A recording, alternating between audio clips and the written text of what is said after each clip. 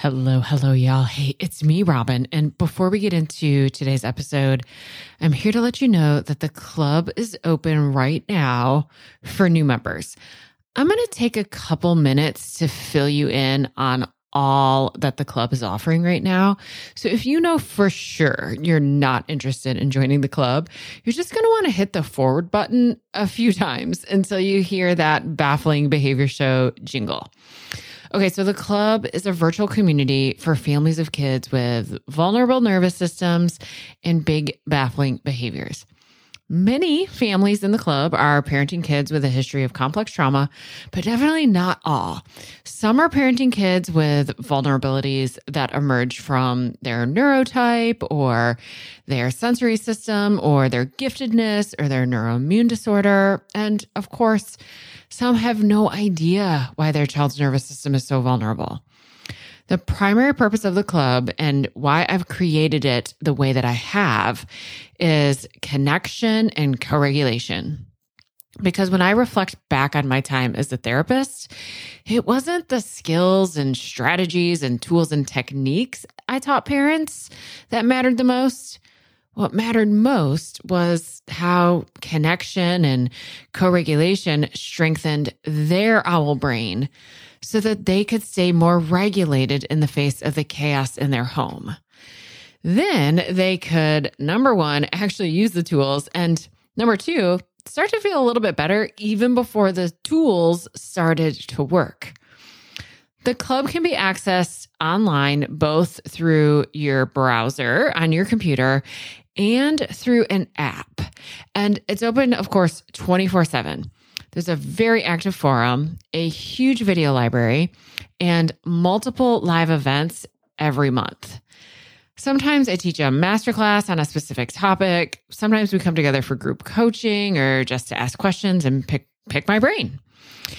We have 2 sessions every month called Connect and Co-Regulates, and those are designed to offer exactly that. There's no teaching, no coaching, just a place for you to be seen and heard by people who get it.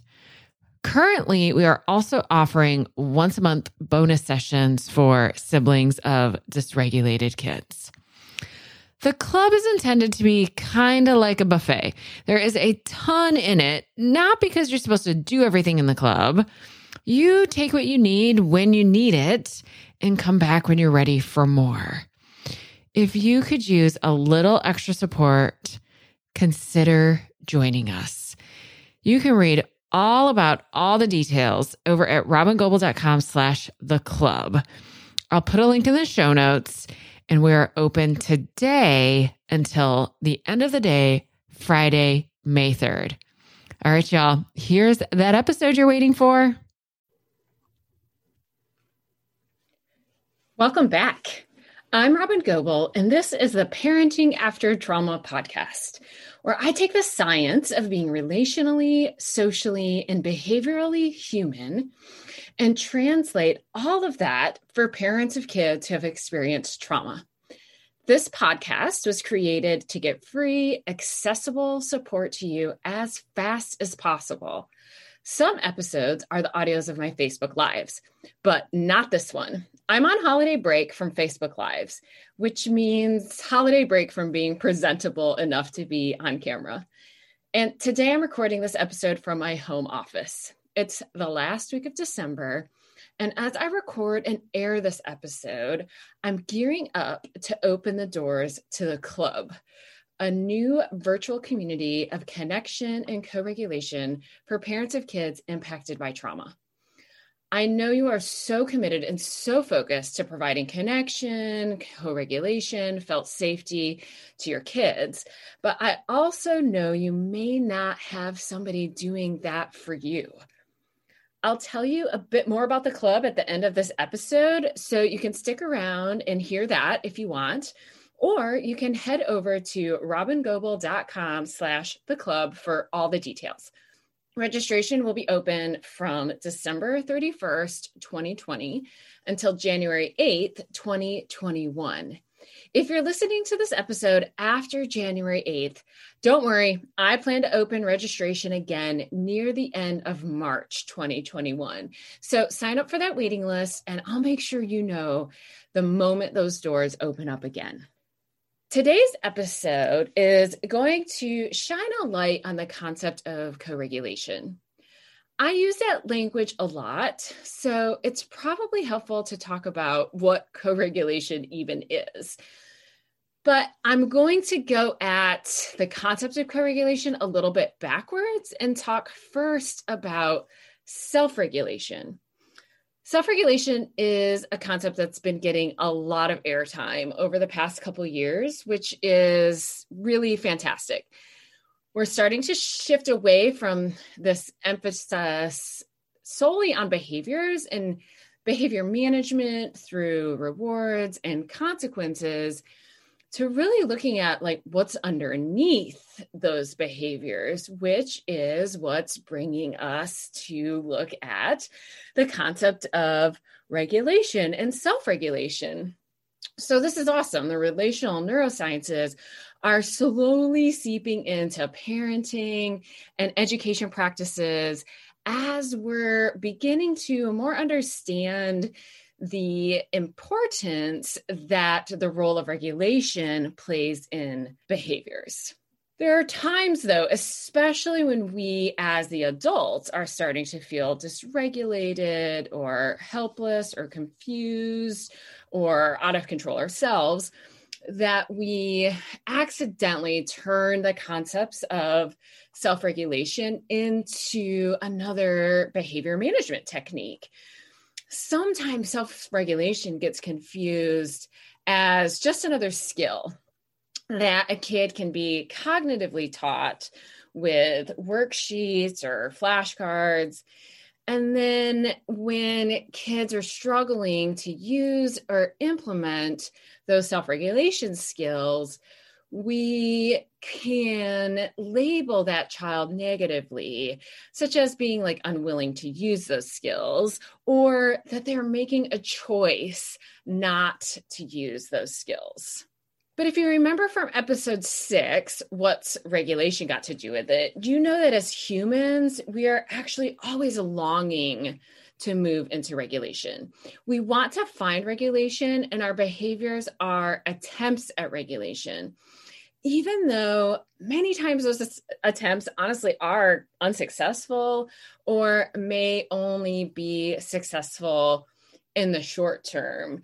Think about how it's really easy to, well, for me, I'll just say for me, it's really easy to regulate through sugar or a sweet or a dessert. It's definitely one of my kind of tried and true regulation techniques, one that I often don't even really realize I'm using.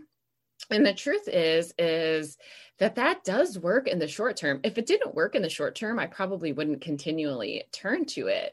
That all the goodness that happens in the brain with a dose of sugar does provide a very short moment of regulation, or at the least a moment of distraction from what was feeling unpleasant or what was sort of driving this need to find some external regulation. There's also truth, though, that it's pretty short-lived and comes with some negative consequences, right? If it's continued to be used repeatedly or regularly as a self-regulation technique. So that's a behavior that does have a momentary positive impact, but unfortunately, it's very short-lived and has some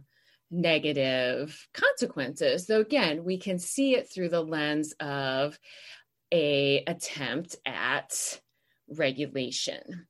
We're always trying to find regulation. I mean, human beings are what's considered complex systems, and therefore something we know about how complex systems exist and move and operate in the world is that they're always moving towards coherence and regulation. So not wanting to be regulated is not typically the reason why kids are struggling to use their self-regulation skills. What it usually is that they're just too dysregulated to access where those skills are stored up in their owl brain or their cognitive brain or their thinking brain. As arousal and dysregulation increases, all of us as adults, our kids, we are less and less able to rely on or use those cognitive parts of our brain. And those skills are stored up in the cognitive parts of our brain. So if the more kind of dysregulated we get, the less able we are to access our cognitive parts of our brain and the less able we are to access skills.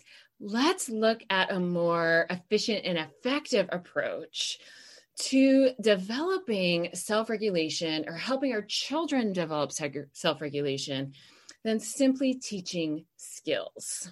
Let's first just simply define again regulation. Dr. Dan Siegel, who is the pioneer, the founder of the field of interpersonal neurobiology, defined regulation as keeping the accelerator and the brakes in balance. And we're specifically talking about regulation then that drives behavior. So we're going to talk about keeping the accelerator and the brakes of the energy and arousal of our autonomic nervous system in balance, the energy and arousal in our body in balance. Being regulated means that we are present in the moment and that we are mindful of our experiences. It doesn't necessarily mean that we're calm. It means that we have the capacity to fully experience the up and the down of energy and arousal while continuing to remain present and mindful. So I can have intense, big emotions or even emotions of anger and still remain regulated, right? Still remain present, mindful, fully engaged in that experience. The experience isn't sweeping me away and leaving me pulled out of the present moment or with a lack of kind of mindful awareness about what's happening in the moment. Characteristics of regulation, which of course vary so much based on the age of the human we're talking about, include things like being able to delay gratification, having impulse control, understanding cause and effect, and being able to link together cause and effect and having that link make an impact, right? Taking into consideration the impact of our behaviors on the relationship, right?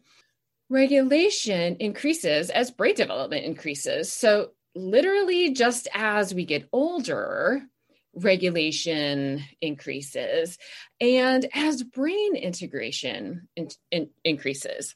But also, obviously, regulation isn't only about chronological age, right? Chronological age isn't the only relevant piece of information when we're talking about regulation. In general, we can expect a 17-year-old's brain to have more regulation than a 3-year-old's brain, right? But in addition to chronological age, there are other nuances and pieces to consider when thinking about regulation. So then let's look at what is self-regulation. I'm going to again turn to how Dr. Dan Siegel defines self-regulation. And he writes that self-regulation is having the ability to both monitor and modify our inner states of energy and arousal. Monitor and modify means to notice and change. So self-regulation involves the ability to notice my level of arousal and then take the steps myself to change that level of arousal if it's getting to be too high or too low for a given situation. The development of self-regulation is almost primarily through having experiences of co-regulation. So let's define co-regulation. Co-regulation is about sharing and supporting the internal states of arousal with somebody else through presence and attunement. So co-regulation is the coming together of two different energies, two different human experiences, and that there is a mutual influence on the internal states of who's coming together. The co-regulation literally means that there's impact on each other, right? You impact my state of regulation and I impact yours. If we think about babies, it's a little clearer to picture this experience of co-regulation. Babies are born with immature regulatory circuits. They have all of the hardware and need the co-regulated experiences that occur inside the attachment relationship to really nurture and develop and wire up those internal mechanisms that ultimately develop into what we call self-regulation. Babies very much struggle to regulate themselves, right? And as adults, as caregivers, we really intuitively know this. So we offer our regulation, we offer our energy, we offer our arousal to help soothe a baby. The parent or the caregiver and the baby develop a co-regulatory dance. Co-regulatory meaning the parent's state of regulation is impacted by the baby's, and then the baby's is impacted by the parents, right? The parent's state of regulation, right, is impacted by the baby's dysregulation, right? The parent goes, oh my goodness, a baby needs something. And then the parent moves in, or the caregiver moves in to offer a soothing, connected, co-regulated experience to the baby. And babies and parents or babies and caregivers are repeatedly having a co-regulatory experience. And it's inside this co-regulatory experience that the baby receives the adult's soothing and regulation, and the baby experiences impacting the caregiver, that the baby's neural circuitry that ultimately develops into self-regulation is nurtured and matured. And this happens over and over and over and over again in, of course, a baby's first year of life, when they are so dependent upon adult co-regulation. And our need, though, for co-regulation really never disappears. We just need active co-regulation less and less as we get older, as our brain develops, and as we experience sufficient amounts of co-regulation from the regulated other. Right? Babies and small children begin to internalize the offerings of co-regulation, and it's this internalization that ultimately develops into self-regulation. My primary mentor in the field, Bonnie Badenoch, talks about self-regulation as internalized co-regulation. And often when I'm teaching, I'll use that language as opposed to self-regulation. I'll talk about internalized co-regulation. Now, co-regulation can happen in a couple different ways, through more active experiences of co-regulation and then ultimately through more passive ways of co-regulation. A caregiver moving in to soothe a dysregulated baby is a very active form of co-regulation, right? The adult is doing something, is moving in, the adult is paying attention to their own state of regulation, making sure that they've soothed themselves, and then they're offering the soothing to the infant. As babies grow and as we begin to internalize some of this co-regulation, we begin to rely on and benefit from more passive offerings of co-regulation. So because we are very energetic beings and the energy of our bodies can be experienced and shared in the space between two people, co-regulation can be experienced and expressed more passively, like simply by being near each other.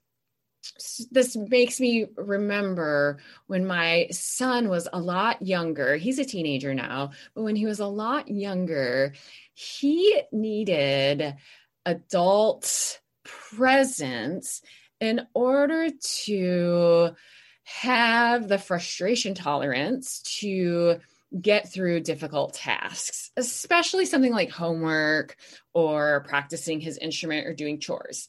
As he got older, he needed less direct adult interaction, less active parenting when it came to doing homework or completing homework. But he always and continues to be most successful with difficult tasks when he's in the presence of me or his dad, when he's in the just physical presence. It could be in the same room. Sometimes there's some social engagement happening, but as he's gotten older, we're less engaged in literally sitting down and helping him with these difficult tasks. And the co-regulation is a bit more passive, simply by being present or nearby. In addition to his increased ability to rely on more passive experiences of co-regulation as opposed to just very active offerings of co-regulation, as my son has gotten older, he has internalized the co-regulation of me and my husband. So he can go longer periods of time without our presence and hold on to his own regulation. This is true about all of us, that as I have gotten older, as I have developed a tighter network of folks I can turn to for co-regulation, I have internalized their presence, their co-regulation, and have developed my own internalized community of co-regulators, right?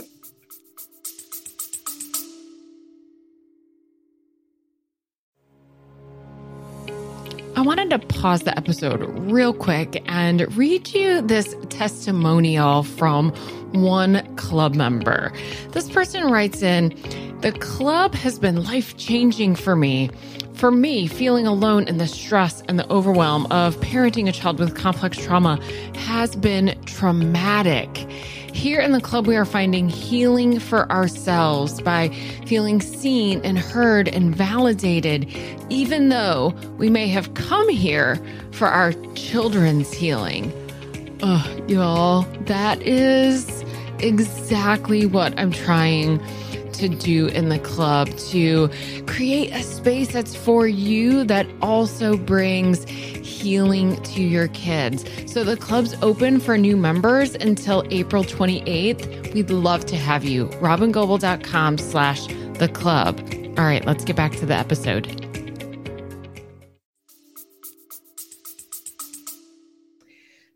course, as our thinking brain develops and matures, we're learning more skills that we can use to support our own regulation. And my capacity to learn skills and utilize those skills are obviously significantly different than a 3-year-old or a 5-year-old, or even my 14-year-old. Right. So I have developed skills for my own self-regulation. A huge one for me is exercising, reading, taking really deep breaths, having mantras, bringing my co-regulating community to mind. Right? These are skills I've developed. And if I'm regulated enough, I can monitor and modify my states of arousal. I can notice I'm starting to become dysregulated, or I'm starting to have an increase or a decrease in arousal that is not ideal. I can notice that, and then I can access or use those skills that I have. The key point here is that I have had to have sufficient enough experiences of co-regulation that I've internalized that co-regulation, and now I can draw upon those skills as needed.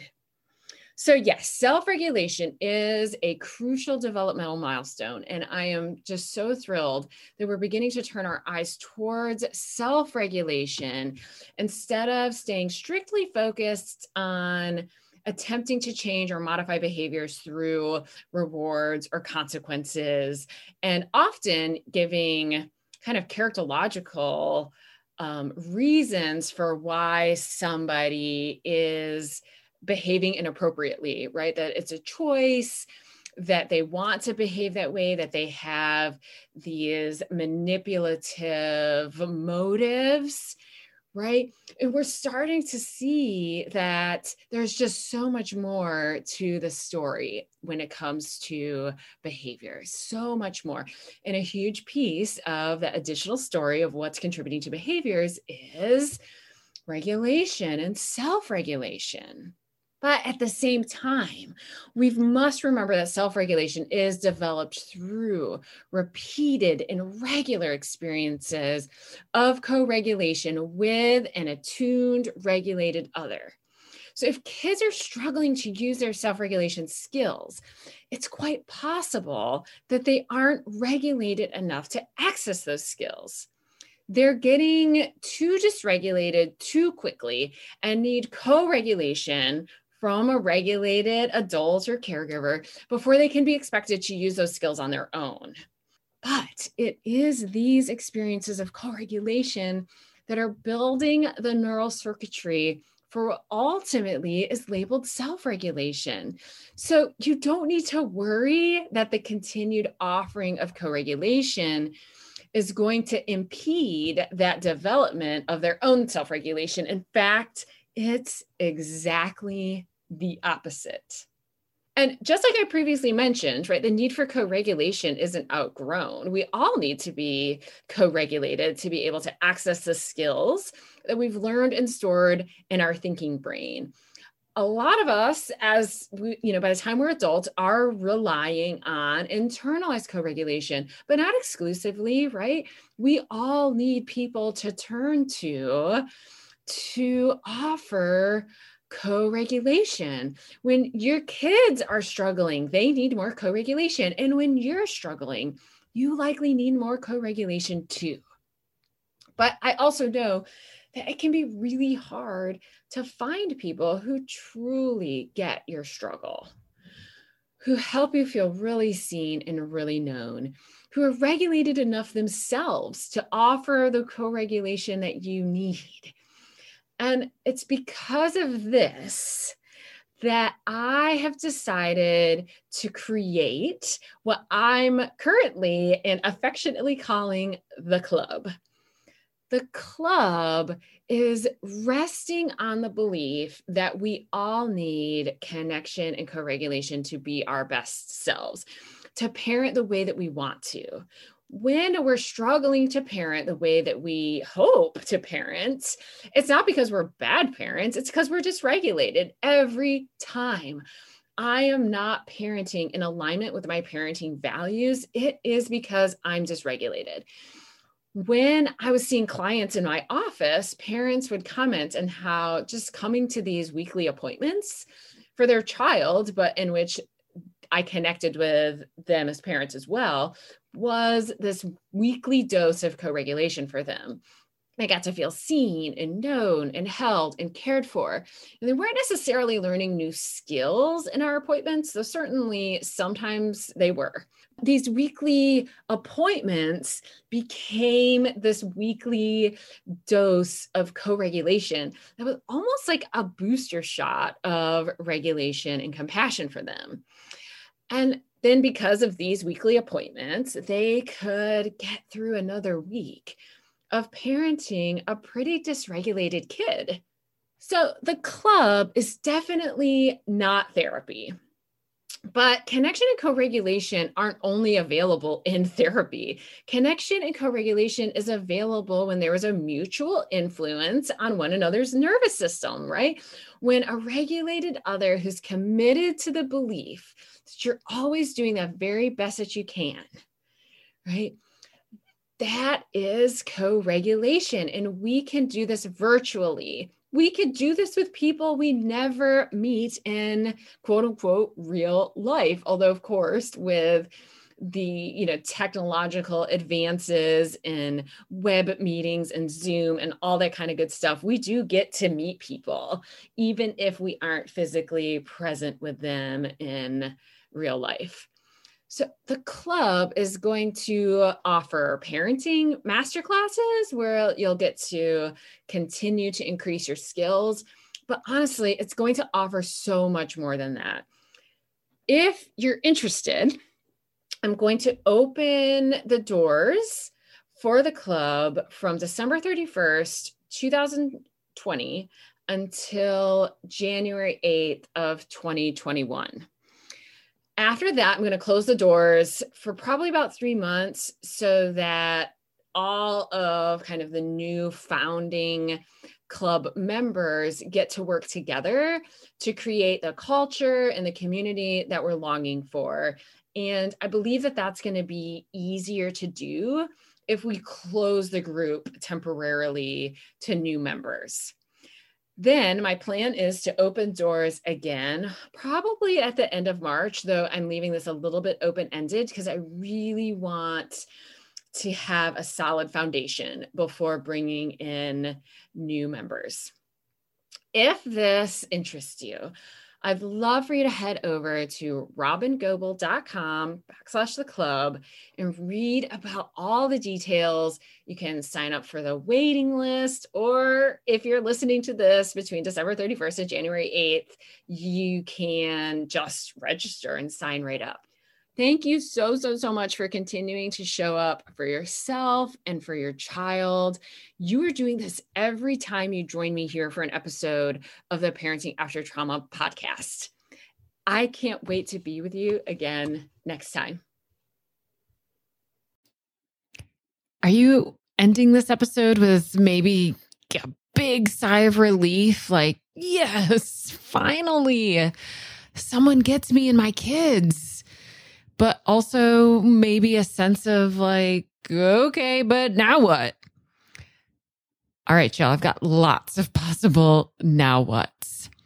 If you want to connect with me directly, like pick my brain, have access to me almost every day, not to mention hundreds of other parents from around the world who totally get what it's like to be you, then you're going to want to join us in the club. We have monthly live events, including groups for siblings of dysregulated kids, a huge video library with something like 80 or 90 videos, plus transcripts and certificates of completion. Plus, of course, a very active forum that I'm participating in every single day. We open for new members periodically, so go check robingoble.com/the club. If we aren't open now, you can put yourself on the waiting list and I'll let you know the moment we open for new members. That's robingoble.com/theclub. Now, if you're a professional and you want to strengthen your capacity to work with the families of kids with big, baffling behaviors and vulnerable nervous systems, plus use all of my materials, including a 12-module course that follows raising kids with big, baffling behaviors, plus be included in an online searchable directory so families all over the world could find you, then you're looking for Being With, which is my year-long immersive training program that runs January through December. So you'll want to go to robingoble.com/beingwith, read all about it. And if you're interested, put yourself on that waiting list too. Now, if you just maybe need a little extra connection and co-regulation, but don't feel like you need to join the club, then you can just keep listening to my podcast. Or you could go subscribe to my Start Here podcast, and that'll give you 10 episodes in order that will take you through cultivating a great foundation of parenting with regulation, connection, and felt safety. That's at robingoble.com/start here. You have to go there. You can't just find it in your podcast app. Or you could get yourself a copy of Raising Kids with Big Baffling Behaviors, paper book, audiobook, ebook. You can get that anywhere books are sold. Or you could just head to my website, download one of my very many free resources. I keep them all really easy to access at robingoble.com/free resources. Webinars, masterclasses, ebooks, infographics, all sorts of stuff. Go check it out. See what of those things could be supportive of you, or maybe to the other adults in your life who are helping support you and your child.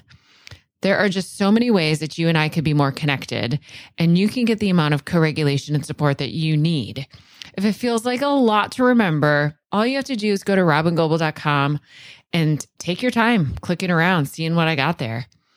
I am so, so glad you and I are connected now, and I can't wait to be with you again soon in our next episode of the Baffling Behavior Show. Bye-bye, y'all.